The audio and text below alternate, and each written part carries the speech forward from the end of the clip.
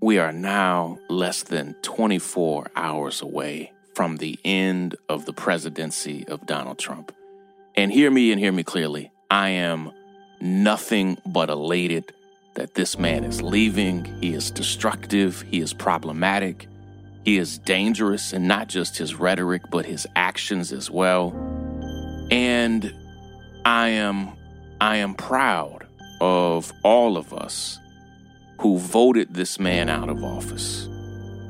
Yet we are about to move in to what I know is going to be a very difficult political season. Because in a lot of ways, it's easy to oppose a supervillain like Donald Trump. But how willing are we going to be to push Joe Biden and his administration and the Democratic Party? How willing are we going to be to push those in the House and in the Senate to actually do right by us? It's one thing when you are opposing the Republican Party, but here we are. Democrats now control the House, the Senate, and the presidency. Are they going to do right by us, particularly on issues of justice? I want to say where I think we're going, and I'm concerned. This is Sean King, and you are listening to The Breakdown. The Breakdown. The Breakdown.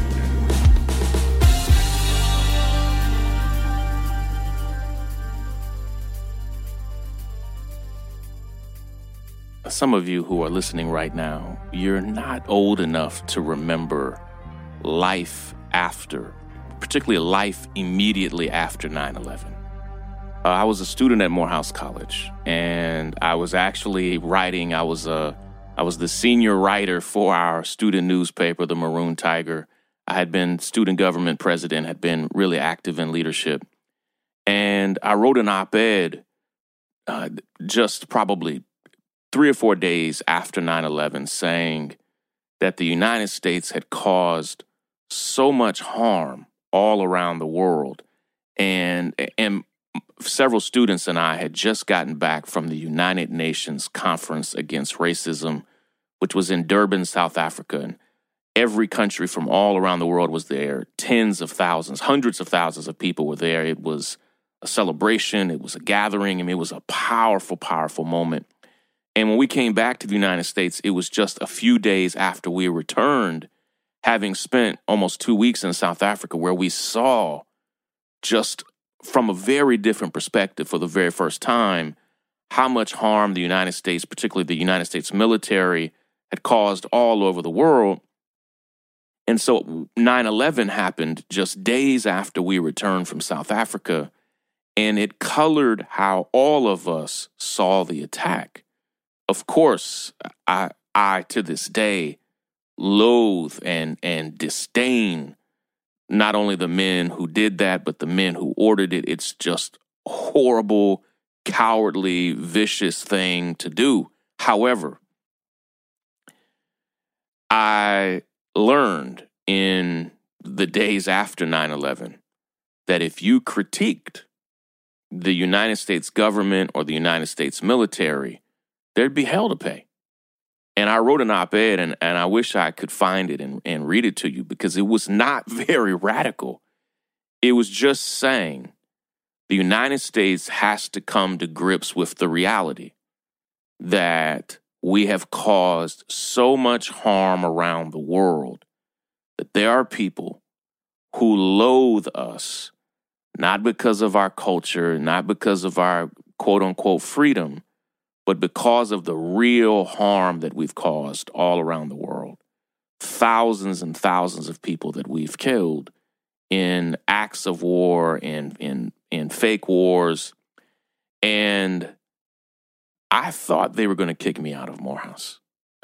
Like, literally, they had my mentor who I served on the board. I was on the Morehouse Board of Trustees because I was student government president. I served alongside Atlanta's first black mayor, Maynard Jackson, who was just like a living legend, a hero to me. Like, the man could walk on water to me. And the college had Mayor Maynard Jackson reach out to me and tell me like how deeply disappointed he was that I had these critiques of the country. And at the time he was running to be the head of the Democratic Party, actually. And I had done campaign events with Maynard Jackson, and I think he was even frustrated that somebody he had mentored would dare say these things. And they even literally called me to the office of the president and just said, like, listen, we're going to need you to retract this, and you're on thin ice. I'm not going to break down all that was really going on. Like, the reality was, I know now in retrospect as a grown-ass man that Morehouse was a super fragile institution economically. And the last thing they wanted was to put any of their economic interest in danger. And having a student in the shadows of 9/11 saying, why are we causing so much harm around the world to the extent that there are people willing to die, to risk their lives, to kill us. And it wasn't just me. It was many people who had shows canceled, columns canceled. If you criticized even George W. Bush, who had been hated, if you criticized him in the shadows of 9/11, you were seen as an enemy of the country, even if you were a Democrat. His approval rating soared to above 90%. And even when he was making horrible, horrible decisions, if you critiqued him, you were seen as a sympathizer of terrorists. And it was such that you were allowed to criticize the terrorist, but nothing else. And if you dared criticize the government, it could really get you in trouble. And in a lot of ways, I think we are in a bit of a post-9/11 moment right now. White supremacists and rabid Trump supporters literally attacked the United States Capitol. It was one of the most problematic, dangerous things that we've seen in our lifetime.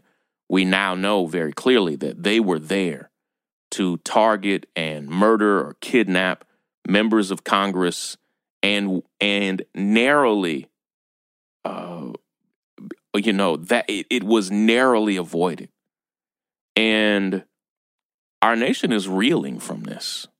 And what they did I think that date, January 6th, you know how I say 9/11? I think January 6th is now one of those days in American history that will live in infamy. And I'm sorry for all of you who were born on January the 6th and now have your birth date jammed up with this. Just like I've had friends across the years who were born on 9/11. That's a hard day to be born on now. And I think January the 6th will be one of the same ways. And between the attack on the Capitol and the pandemic that is still killing thousands of people a day, if you criticize Joe Biden, even if the criticism is founded, if it's warranted, if you have a legitimate, sincere, earnest criticism of Joe Biden's policies, people are not going to be going for it. They're not. And what's wild is when Joe Biden won the Democratic nomination, and many of us still had criticisms of him saying, hey, look, this guy has to drastically improve his policies on justice, on policing, on incarceration, on the war on drugs. The primary retort, there were two things I would hear back from Democrats. What are you, a Trump supporter? That was the first thing I would hear that regularly. What are you? Do you want to see Trump get elected? It was like, no. I just want to see Joe Biden improve his policies on incarceration and policing. I hate Trump. You must want to see Trump get elected if you're criticizing Joe Biden. No. Donald Trump is an evil, despicable human being, and I do not want to see him elected. But anytime you mention a criticism of Joe Biden, people would default to, and not even of Joe, it didn't have to be of Joe Biden. It could just be of Joe Biden's policies, of his appointments. And people would say, what are you supporting Donald Trump? Well, now people can't say that you're supporting Donald Trump. And the second thing that I would hear regularly would be this: the man's not even in office yet. Can't you wait until he's in office? And so tomorrow, Joe Biden will be inaugurated. And the two primary things that I've heard, as we've said, this man has to do better on justice, on policing, on drugs, on incarceration. He has to do better on these core issues that matter deeply to me. People can no longer say, what are you, a Trump supporter? I mean, they can still say it, but it now seems ridiculous. And they can no longer say, can't you wait for the man to be in office? Because tomorrow he will be in office. Because here's what I've seen.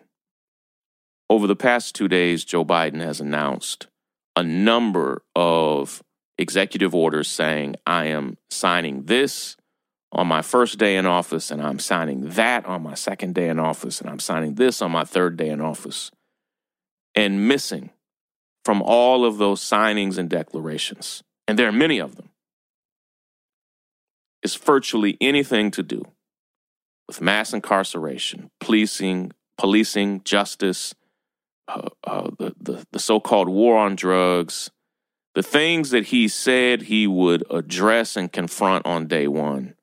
He's not going to confront them on day one, at least according to the executive orders that he's announced. Maybe he'll surprise us. And I say that not flippantly or jokingly. Maybe he will. I doubt it. It would seem smart to have announced these executive actions, but I'm not in the White House. And I'll close with this thought. I sincerely, earnestly, I've told my wife, my kids, my friends, and others this, our staff at the Grassroots Law Project this. I sincerely, earnestly am concerned about Joe Biden and Kamala Harris and their administration, because they have a hell of a job in front of them. I'm a leader, and I know what it's like to lead during conflict and difficult times. I advise daily many elected officials all over the country, and I know what it's like to see them lead through crisis. I believe Joe Biden and Kamala Harris have literally inherited maybe the most difficult mess since the American Civil War, between the deep divisions in this country, between the attack on the Capitol, between the clear rise in white supremacy and Trumpism, and a pandemic that has now, as of just a few minutes ago, killed over 400,000 people. Just staggering. We're on our way now to 500,000 people. What a difficult job they have in front of them. I say that like with warmth. And I say that still, though, knowing that because the job ahead of them is so difficult, they're going to use that as an excuse to do virtually nothing on issues of justice. And I hope I'm surprised. I do. I hope they shock the hell out of me.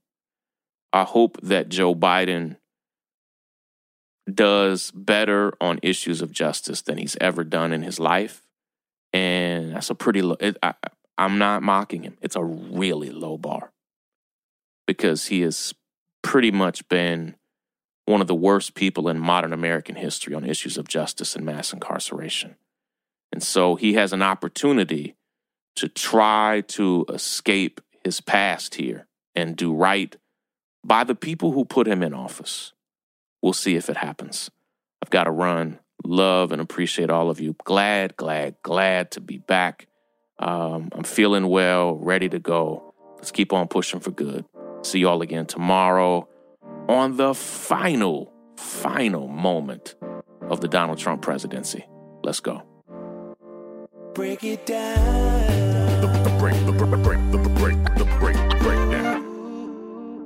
I'm Tiffany Hawkins. I'm Alan Boomer. And we are the Momentum Advisors. Every single week, we talk about wealth management, personal finance, and entrepreneurship. We are financial advisors by day. We're entrepreneurs by night. We're building wealth for ourselves, and we want to make sure that you understand how to build wealth in your own family. Tune in for shows like Is Your Money Racist? Retirement Savings, Investment 101. We literally run the gamut on all the things that you need to know about financial wealth, creating a legacy for your family, and really just wealth creation as a whole. What we find is that these conversations are happening, but they're not happening as much as they need to in diverse communities. And so we're bringing a new voice, a new amount of energy, and we want you to tune in. So we bring the tips, we bring the strategy, and we always bring the good news.